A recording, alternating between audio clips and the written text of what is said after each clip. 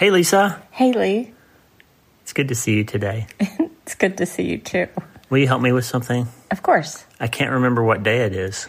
It's Frontal Lobe Friday. Good morning, my friend. I hope you're doing well. Dr. Lee Warren here, your favorite internet brain surgeon and your host for today's episode of Self-Brain Surgery. We're going to talk about anxiety today. We're going to talk about that moment when the bottom drops out and the fear rises up and the hair stands up in the back of your neck and your heart races and you feel the acid coming up in your throat and something is happening, or is it? And you feel something that says anxiety is back. Now, maybe there's actually something happened. I got an email yesterday from a woman who was on her way to the hospital to meet her daughter who had overdosed again, who was trying to get help for a drug addiction, and that crisis was happening in real time. And yes, there is anxiety. I remember standing outside on the street with Lisa and our family as our son had died inside that house. And we're standing there waiting for the police to tell us what happened. That's real anxiety. The things you feel can point to something that's really happening. And sometimes they point to something that isn't really happening. It's you're anxious because of something that might happen. You're anxious for something that may happen or did happen in the past, and you're worried about it. But nevertheless, how do we deal with anxiety? And what do we do when we don't know what to do? That's what we're going to talk about today, because at the end of the day, there's really only one question.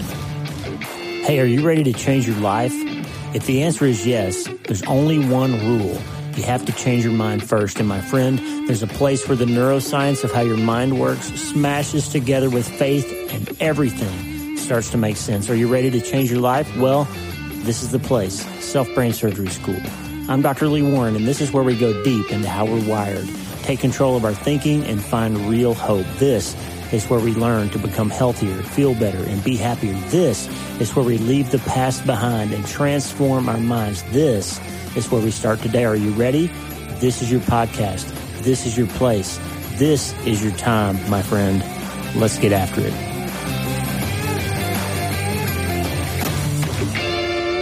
Let's get after it. Hey, sometimes I'm shocked and amazed and always grateful when we get emails from people who are listening to the podcast. And yesterday we got one, and this is it's amazing what God does sometimes, how he puts something in front of you at exactly the time that you need it. It's happened in my life millions of times. It's happened in Lisa's life millions of times, millions, maybe not. Lots of times it's happened to both of us. So I'm sure it's happened to you. This woman, I'm going to leave her anonymous for now because I didn't have time to reach out and give her permission to share her name or the details. But the punchline is, she sends an email yesterday that said, right when I needed it, a podcast episode of yours called What to Do When You Don't Know What to Do started playing in my car. Oddly enough, it wasn't on the list of recent episodes. It just started playing as I started driving. So imagine this. She's in the car. She starts to drive. She pulls up her podcast app, and the first episode that plays is one that I released several weeks ago, and somehow it shows up. And here's what she says. Let me tell you where I was driving. To be by my homeless, drug-addicted daughter's side who checked herself into the ER.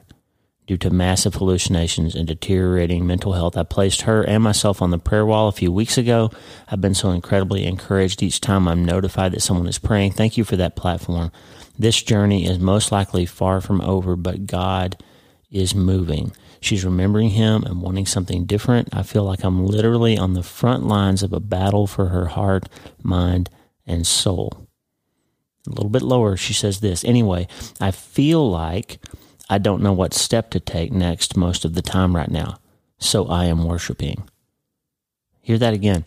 I feel like I don't know what step to take most of the time right now, so I am worshiping. Listen to that. That is the punchline to the episode, What to Do When You Don't Know What to Do. It's gratitude, it's worship, it's turning yourself from the problem to the problem solver. That sounds so trite, but let me tell you today, in this next few minutes, why that is not trite. I'm going to tell you about a book that I'm reading called Rest and War by a pastor named Ben Stewart. Ben Stewart's part of Louis Giglio's church. He's the campus pastor of their church. I think it's called Passion City Church in D.C., And he's written this incredible book. I'm working to get him on the podcast at some point. But this book, Rest and War, we're created for two states, basically rest and war. We're always having to be in the middle of a fight, or we're in a moment where we're in between those battles. And sometimes that's wonderful. What do we do when we're in the battle, right? So Ben Stewart talks about this idea that you can learn to relinquish anxiety and pursue intimacy with God. Now, let me tell you something I do sometimes. I don't know how you spend your quiet time in the morning. I hope you spend some quiet time in the morning. We've talked about that before. Like, one of the first things, if you want to get a superpower for getting your days under control, getting your mind under control, and starting to win this battle between your ears, where you're not always a slave to the limbic things that fire up in the feelings that you have, and you're always bouncing around reacting to one thing or another. I feel this way, so I am that way, and I got it from my parents, and I can't change it. If you want to get control over that, then I would suggest get yourself up a few minutes earlier in the morning. Don't check email. Email is a powerful tool to let someone else set your agenda for the day. So don't start with email. Don't start with social media. Social media is a great way to make yourself feel worse about your own life in comparison to other people. So don't start with email. Don't start with social media. Get a cup of coffee or a cup of tea or whatever you drink in the morning, some water. Make sure you're hydrated. And get up and get yourself to a place that's quiet. I've got this office that Lisa's created, and right from where I'm sitting, I can see 4 pictures that mean a lot to me. There's a picture of Mitch and our family off to my left, our son that passed away in 2013. You've heard me talk about him many times before. And a picture of Mitch playing his blue Rickenbacker guitar, bass guitar. And then there's a picture of Jesus smiling and laughing, this incredible photograph. Somebody did pencil and ink, I think, or maybe pen and ink. Pen and ink. A drawing is what I'm trying to say, of Jesus smiling and laughing. And Jeff Nelson, our old worship pastor, good friend of mine and Lisa's for many years, gave me that years ago. Just love it, smiling Jesus. Then in front of me on the wall, there's a painting of Lisa that Darren Legallo, our good friend that Lisa grew up with, who's married to Amy Adams, who's an actor. Darren painted this beautiful picture of Lisa that sits right across on my eye level, I can see. And to my right, there's a 5x4 big painting of Jesus, and he's walking down the road. He's wearing a white robe, and he's looking off into the distance, and you can see the back of his right hand in the nail hole. And it just reminds me that Jesus rose from the dead, and he was healed and restored and resurrected, but he still had his scars and his wounds, and that's important. He lives a life in front of us, and he's wounded, and he says, if you want to know me, know my wounds.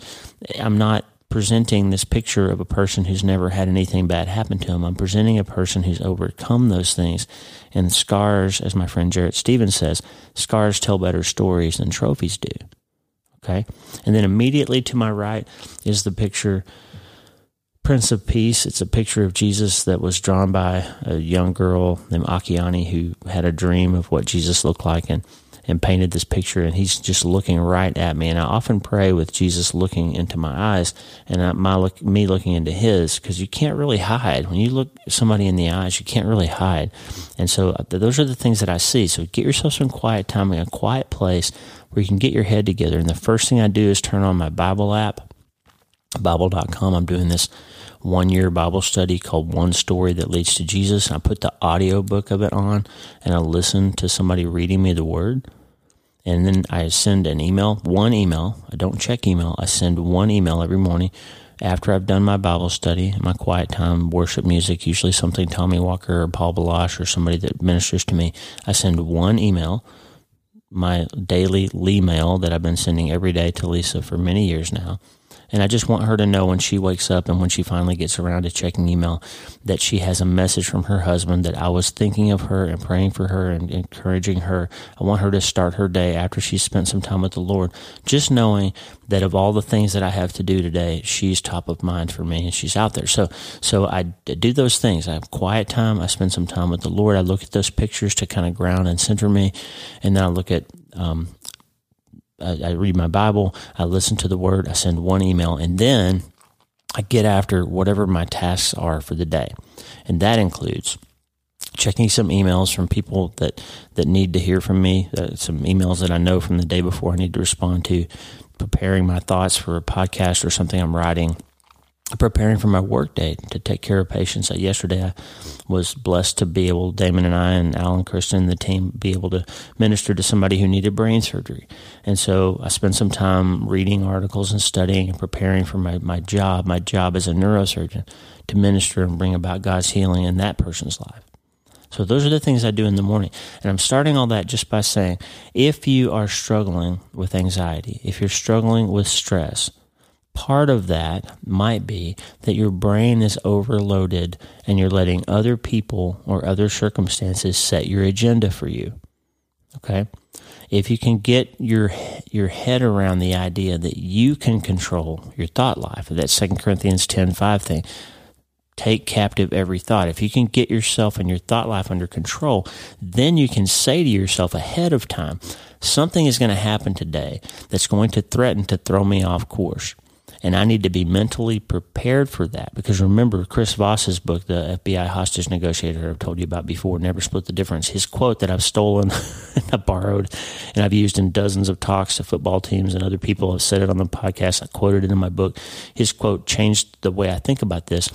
When the pressure's on, you don't rise to the occasion. Okay? Karen, Brian, Lola, Lisa, Tata, Jeff, whoever's listening to this today, Charles, whoever you are, wherever you are, Juliana, okay, whoever you are and wherever you are in the world, you don't become some superhero version of a person who is able to solve problems and handle things perfectly when you're under pressure. You don't. You fall to the things that you have prepared for. You don't rise to the occasion. You fall, Chris Voss says, to your highest level of preparation. That's why chair flying is so important. That's why repping things in your mind ahead of time, engaging those mirror neurons. It's so important. What am I going to do when I get that phone call? Like Lucky Chuck in my recent book, Hope is the First Dose said. If you haven't read it, please read Hope is the First Dose. It's a treatment plan for recovering from trauma, tragedy, and other massive things. It will give you some tools to help you maintain resilience when the bottom falls out of your world. And what will you do then?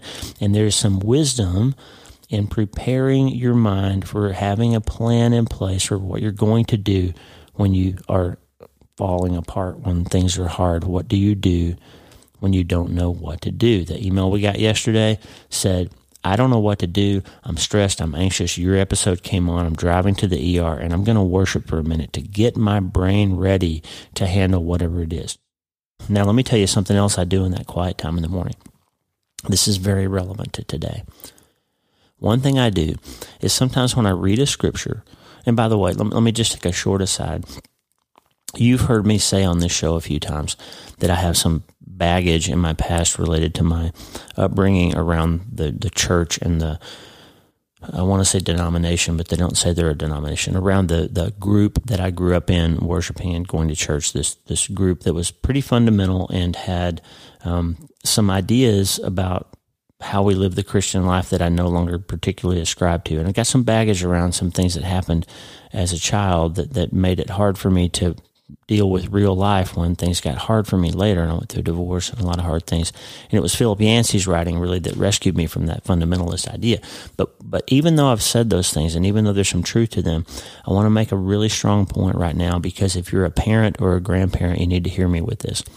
Although the group that I was raised in the way that we thought about the Bible and Christianity, had some issues that I had to recover from, my parents taught me that the answers to the problems that you have in your life come from the Word of God, that to find those answers, you need to be in the Word of God. And my dad taught me a method of deeply studying the Word. And I remember he had a book called Strong's Concordance, way before the internet. He had a book called Vine's Expository Dictionary of Old and New Testament Words. He had a book called Strong's Concordance. And you could use those books to take a verse and look up a word that you might not fully understand. Like when Paul says in Philippians 4, verse 6, do not be anxious about anything.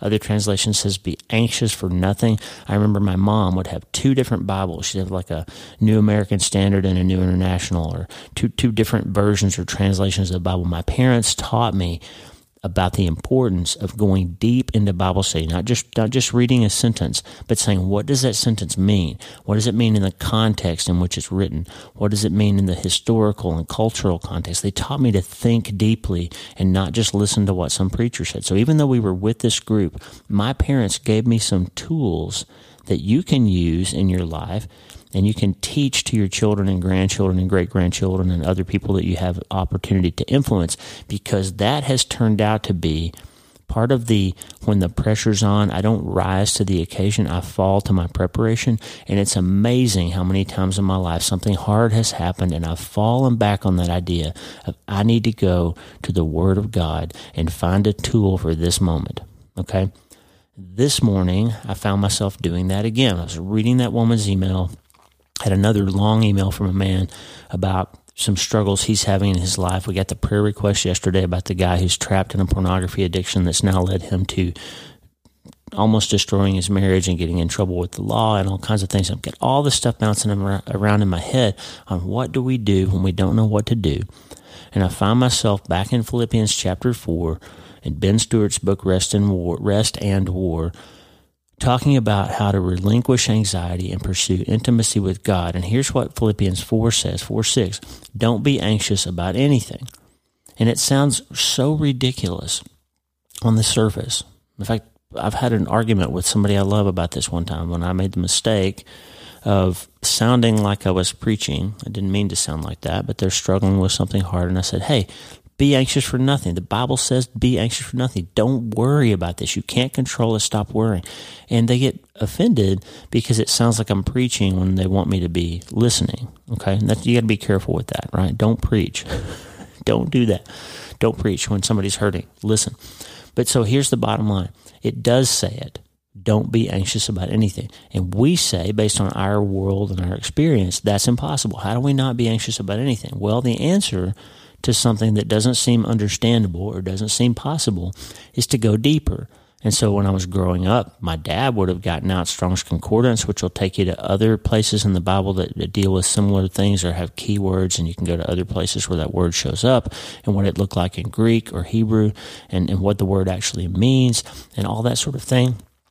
And then Vines would have definitions of the word in multiple translations, and you could really figure out what a word was supposed to get at. And there's some danger in picking one verse and trying to pick it apart too much. You have to stay in context. But in Philippians chapter 4, if you go to an interlinear translation, this is one of my new favorite Bible study tools, okay? This is something the internet made possible.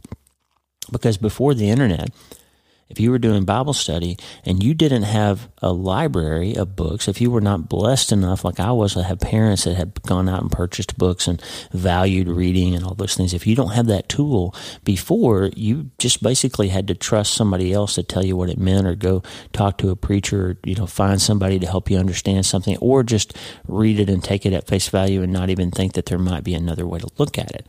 But now, with the internet, the phone that you're holding in your hand that you're listening to my voice on, or the computer that you're using, or the iPad, or whatever it is that you're using to access this content, you have the ability to go to Google or go to Safari or go to some search engine and type in interlinear, one word, interlinear, interlinear interlinear translation of Philippians chapter 4. You type that in, and you'll find multiple websites where they list the English next to the Greek or Hebrew, depending on if it's Old or New Testament. And then there often will be articles or links you can use to read stuff about those words. And my favorite one is one called Abarim. It's ABARIM-publications.com. Abarim-publications.com. Abarim Publications is an organization. I have no affiliation with them, by the way. This is not a commercial. But they have translated the entire New Testament in an interlinear fashion, and you can read about almost every word in every scripture of the entire New Testament. And they've written long articles about what these words would have meant in culture and context, and in other places where they show up in the Bible, and other places sometimes where they show up in literature from the period. And it's an incredible resource. And I often find I often find that in reading that, I'll go down these rabbit holes and I'll end up spending an hour or 30 minutes or 45 minutes reading about one word that shows up in the New Testament or Old Testament. And it's incredible.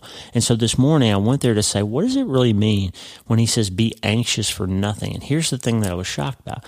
The word anxious or anxiety that's translated here, that as the word that's translated as anxious, some translations say, do not be concerned about anything. Don't be anxious for anything. Don't be worried about anything. That word turns out to be meros, M-E-R-O-S. And I'm not going to give a long exposition about this, but because I want to just get right to the point here. But the bottom line is that word refers to this feeling that we have where we are pulled apart, where we are distracted in multiple different directions. The word translates out to this idea that we're being pulled in multiple directions, that our brains are being divided, that our thought processes are being distracted. And so it's not really anxiety in a clinical sense that Paul is talking about here. When we've put a diagnosis on something we call anxiety, and it's this cluster of physical symptoms that we feel when we're under some sort of stress, or when our brain tells us that there's something to be worried about. We have this physiological reaction that we call anxiety, and now we treat it with medication, right? Well, Paul's saying it's something quite different here. This word is basically this idea that all things are connected, and that we somehow subconsciously in our mind think that the things that we think about can control or influence the outcome of things that we aren't directly in front of or directly have our hands on.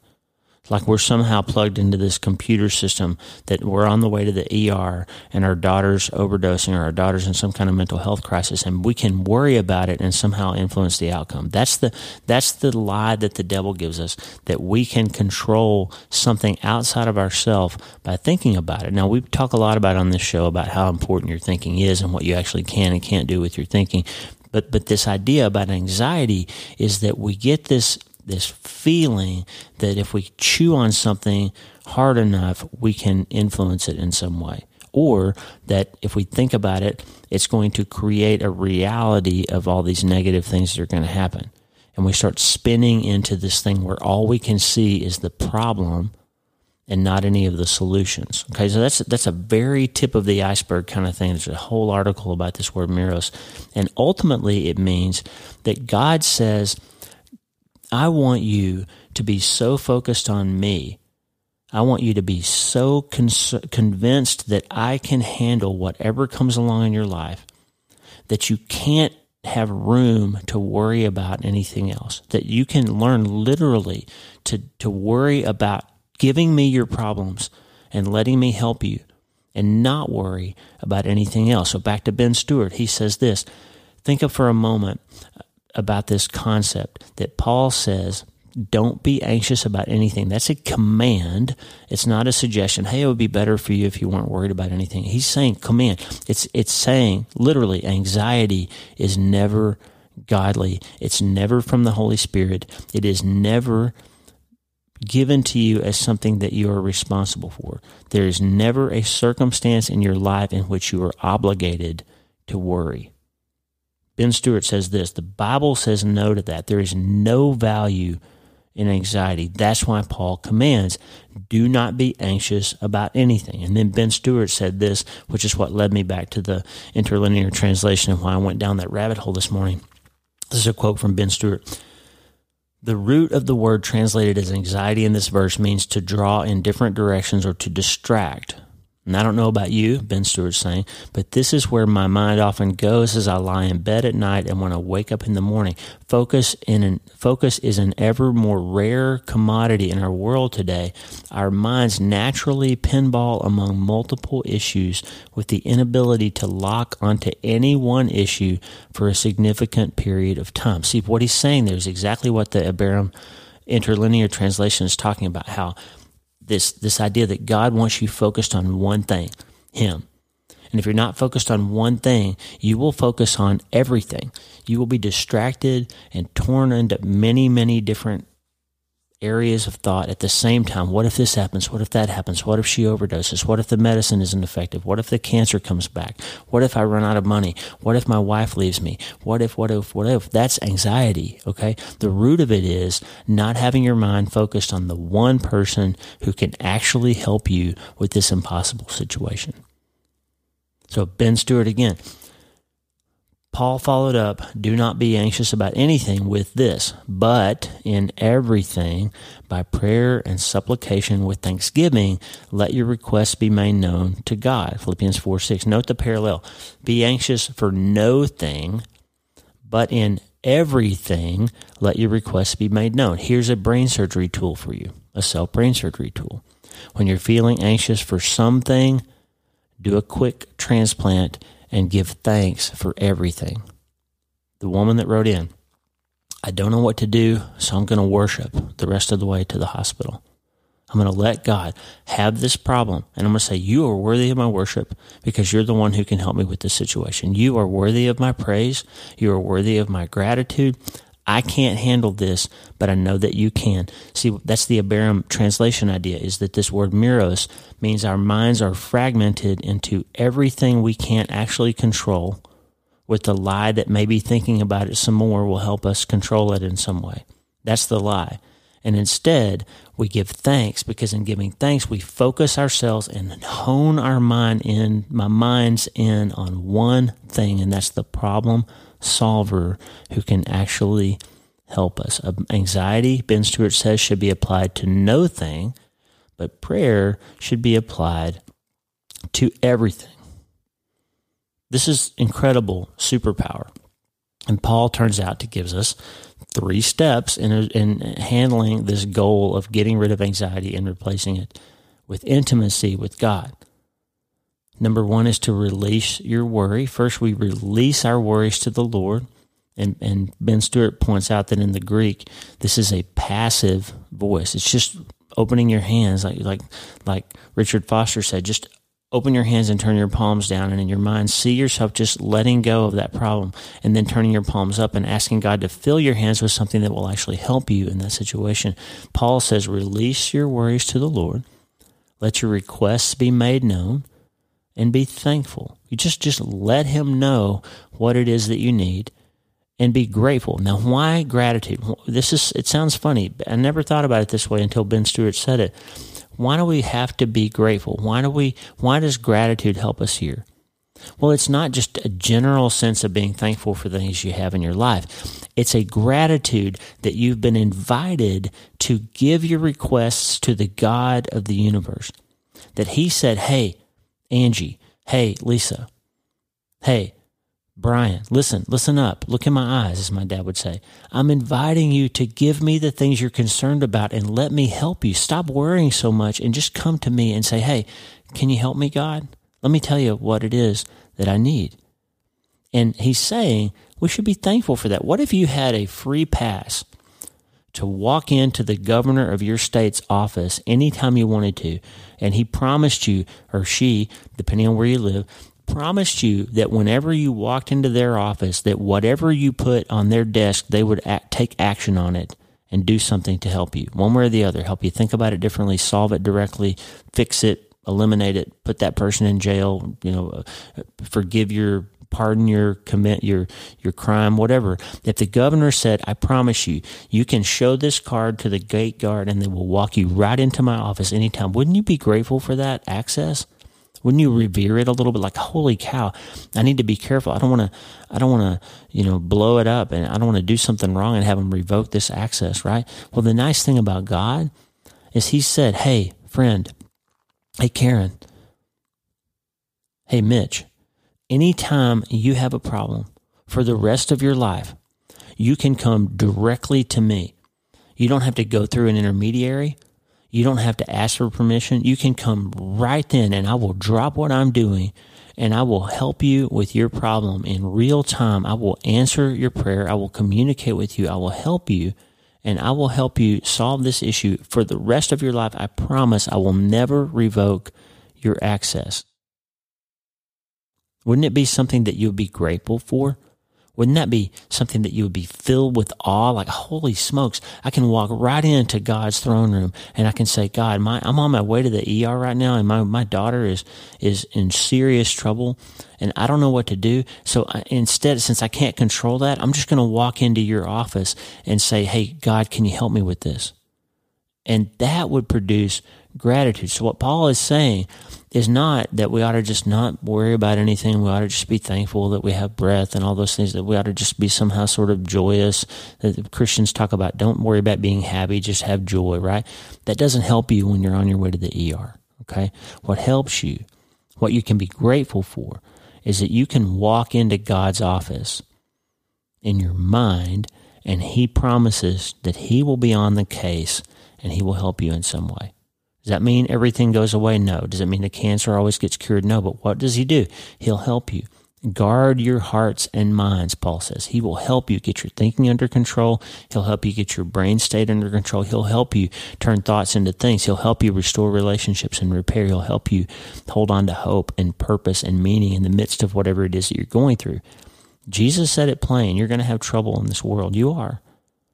But He also said you can have abundance. And this is the secret, my friend, is learning how to utilize the tool and the access that we have to God and being grateful for it, rather than being swallowed up and being divided in our minds in the 10,000 things we have to think about. You have two choices.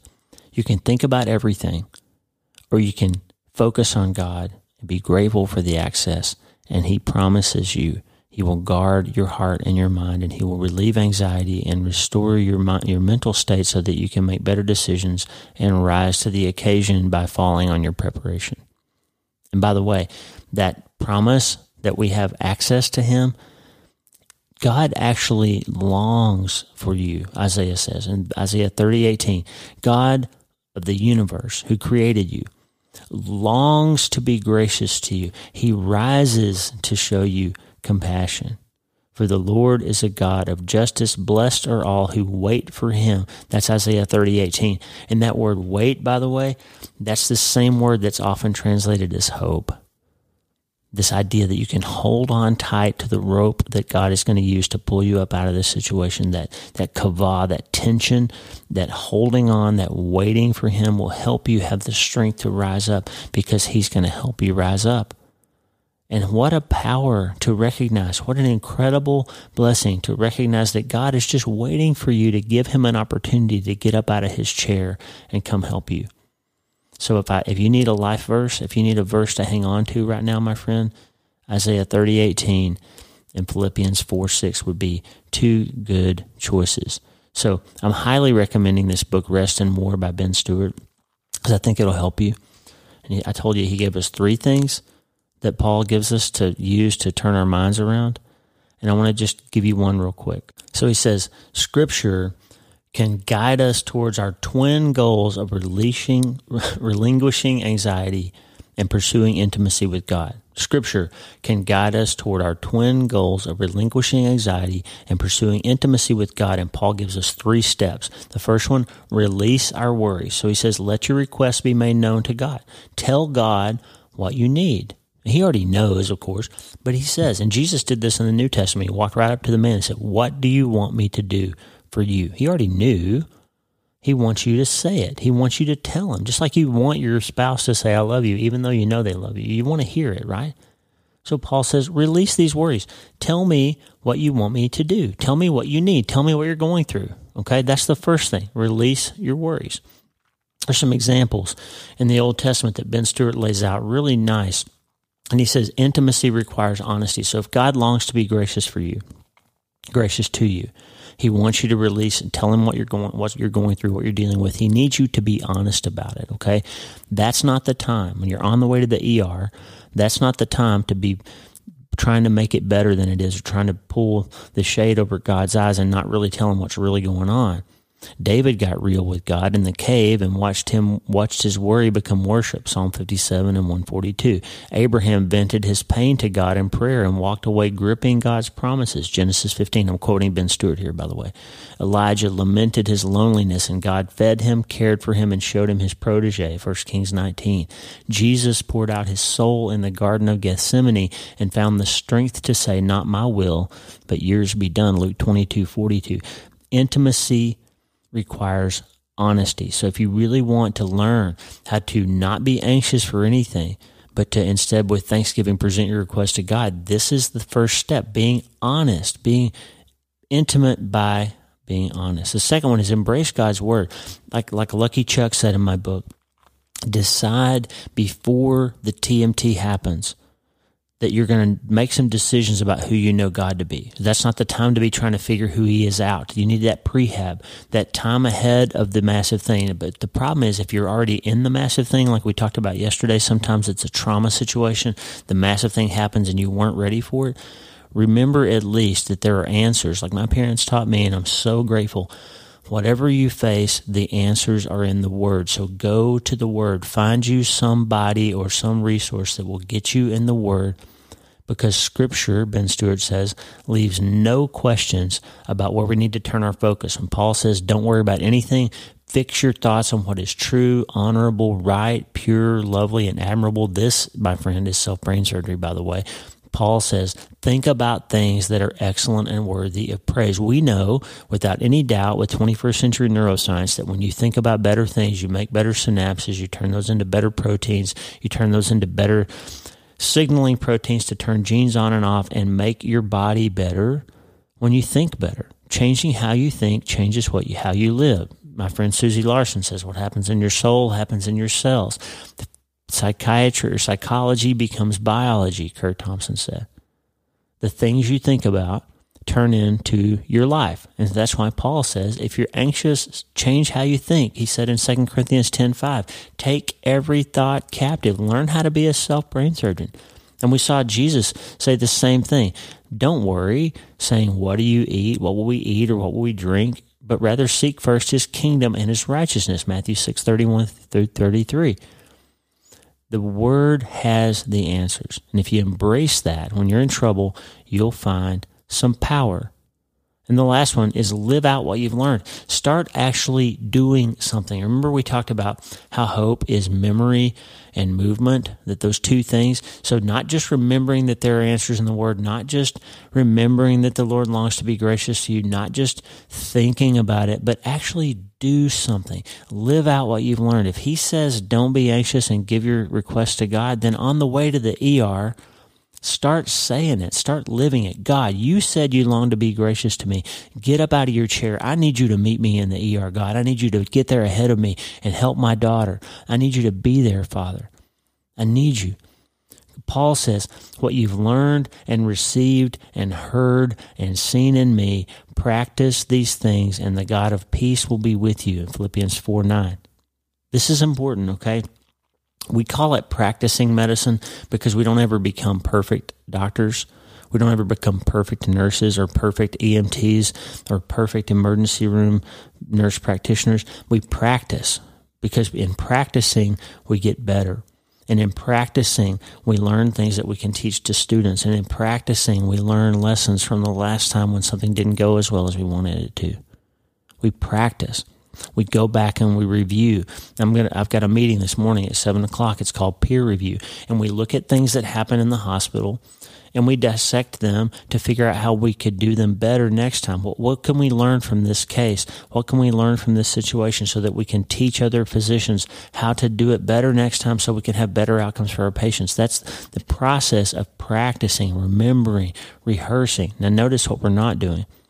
It's not a meeting where we go beat each other up and yell at each other and shame people for outcomes that weren't perfect. It's a meeting designed to make next time better by understanding the past in such a way that we can learn from it and move forward. And that's the secret to not having shame, but rather having learning, okay?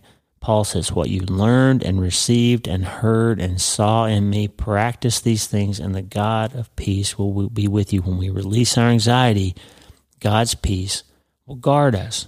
And when we walk in his steps, Ben Stewart says, the God of peace will be with us. Friend, you have an opportunity to choose peace over anxiety. You have an opportunity to flex the muscles of hope in whatever situation you're in. It's Frontal Lobe Friday, okay? And this is the part of your brain that you use to engage this type of thinking. It's when you feel something, and I'm telling you, when you're on the way to the ER, when you get the phone call, when the massive thing happens, when you clutch your chest and you're having a heart attack, you're going to feel neurotransmitter events and limbic events that feel like anxiety. But the power is you get to attach the meaning to those feelings. And you get to say, wait, my physiology is telling me to be anxious, but my faith tells me to be grateful and present that case. I'm gonna use my all access card, and I'm gonna walk into the office of the God who longs to be gracious to me, who promises he will get up out of his chair to help me. And I'm going to take that access and use it right now and replace fear with faith, replace anxiety with gratitude, replace not knowing what to do with worship. Because focusing, remember that word, miros, I'm going to focus my mind not on the million things I could worry about in this moment, but on the one person who can actually help me. Because if I do that, I can change my mind. And if I do that, I can change my life. And I only have to remember one thing. I just have to start today.